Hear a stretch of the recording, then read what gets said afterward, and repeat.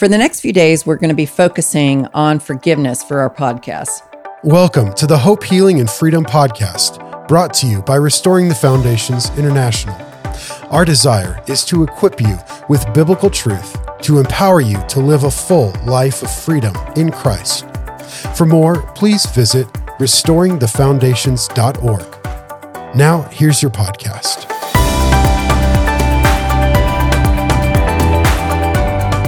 You might be thinking, I'm not sure I want to hear about this.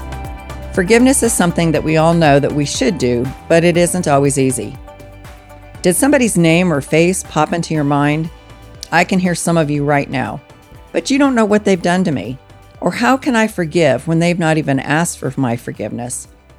So-and-so doesn't deserve to be forgiven for what they did.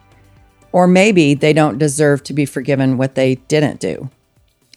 So in these podcasts, we're going to talk about what does the Bible say about forgiveness, what forgiveness is and what it isn't, what do I do when I don't feel like forgiving, some of the hindrances to forgiveness, and the benefits of forgiving and the consequences of not forgiving. Let's begin today with prayer. Father God, I ask that you would open my heart to hear what you have to say to me today. Show me if there's anything or anyone that I need to forgive. Give me the grace I need. Amen. So let's begin with what does the Bible say about forgiveness? The Bible's pretty clear about our need to forgive. Our key scripture for today is Matthew 6:14 and 15. For if you forgive their trespasses, your heavenly Father will also forgive you. But if you do not forgive men their trespasses, neither will your Father forgive your trespasses. I remember years ago in a Bible study I was leading, somebody asked me about this scripture. It was the first time I had faced it seriously, and as I read it, I was astonished that my sin wouldn't be forgiven, even if I didn't forgive. I was sure that there was a misprint or that the text had been translated incorrectly. You see, my friend was in a very difficult marriage and having a difficult time forgiving her spouse. The spouse was not very easy to get along with. He didn't treat her very well, and I understood why she would have a difficult time forgiving. For some reason that day, that scripture just jumped off the page of me. That friend was questioning the validity of the scripture, and honestly, as I pondered it, I struggled with it myself. Could God really be saying that we are not forgiven if we don't forgive? I was challenged and determined to find the answer. As I meditated, prayed, and pondered during the next few days, I realized that Father God was saying that if we don't forgive others, we don't really understand or comprehend what Jesus Christ did for us on the cross. He gave his life for us, and we're being asked to forgive. It's not costing us our life. It might be costing us, but not the price that he paid. His forgiveness was complete. He chose the ultimate sacrifice of giving his life for mine and for yours. And if I refuse to forgive, in a way, I'm negating his sacrifice. He wasn't asking me to die, but only to choose or to decide to forgive. Now, I'm sure, like me, some of you are challenged with the truth about forgiveness. And let's look at some other scriptures. Matthew 18:34 and 35 says, in his anger, his master handed him over to the jailers to be tortured until he could pay back all he owed. This is how my heavenly Father will treat each of you unless you forgive your brother or sister from your heart. In this story, we see that there was a king that showed mercy and forgave a huge debt that one of his servants owed. But the servant turns around and requires someone that owes him much less to pay up or else. Obviously, the servant didn't comprehend how much it cost the king to forgive his debt, so the king found out about it, and in his anger, he sent the servant to jail until he could pay up. The servant clearly had a lesson to learn about forgiveness. Think about it this way. We owe a debt for our sin. It's a huge amount that we could never pay. Jesus, our Savior and our King, stepped in and paid our debt. So now we have to choose. Are we going to be like the unforgiving servant and make someone who owes us much less pay for their sin? The master turned him over to the tormentors until he could pay the debt. I think I might have watched too many war movies, but I have a pretty good idea in that context what tormenting might look like. But what about for us today? I don't know about you, but I don't want to be turned over to the tormentors that are mentioned in this verse.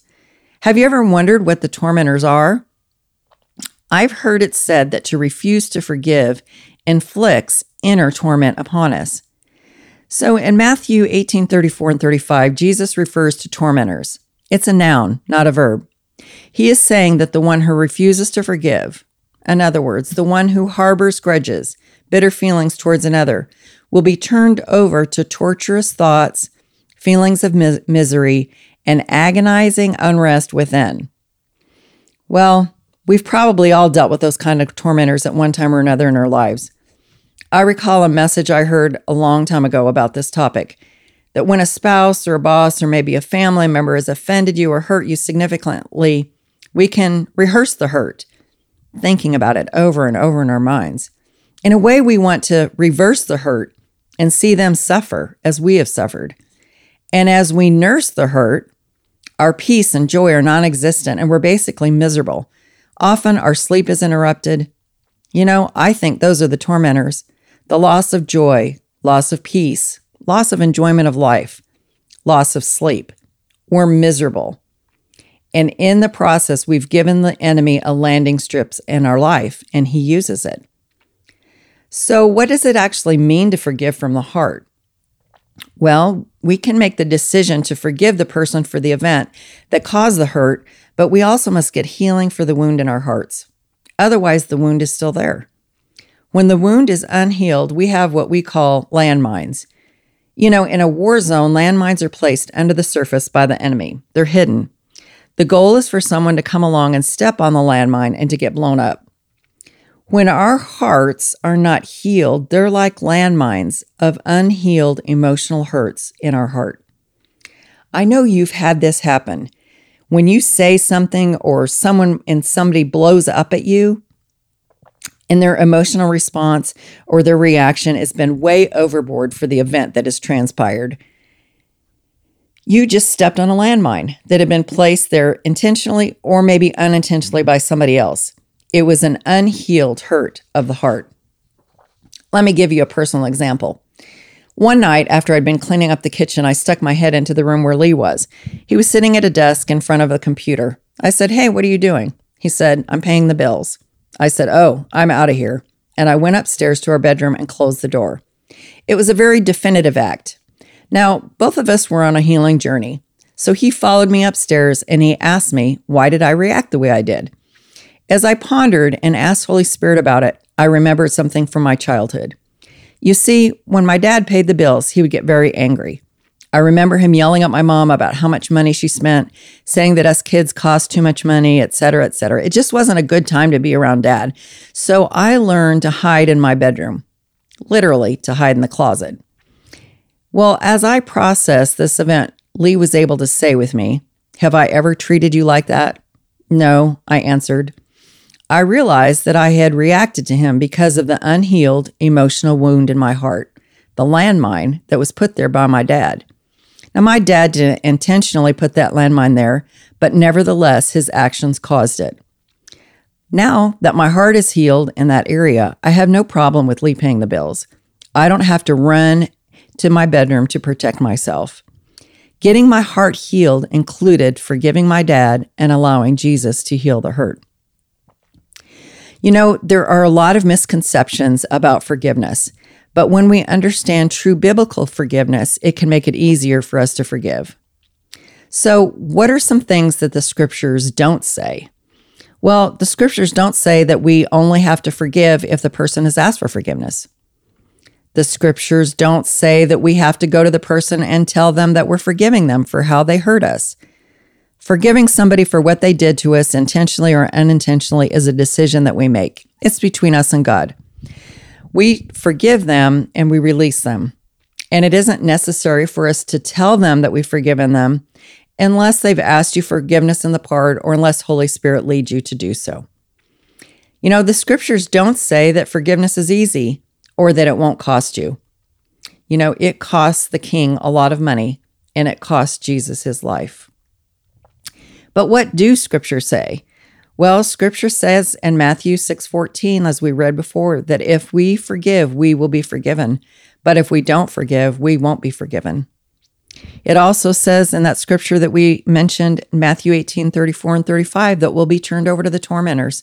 So we know that the consequences of not forgiving are severe. They affect our spiritual health, our physical health, our mental health. If we want forgiveness, we must forgive. It's a biblical principle. You sow forgiveness, you're going to reap forgiveness. So in our next podcast on forgiveness, we're going to talk about some other aspects of forgiveness.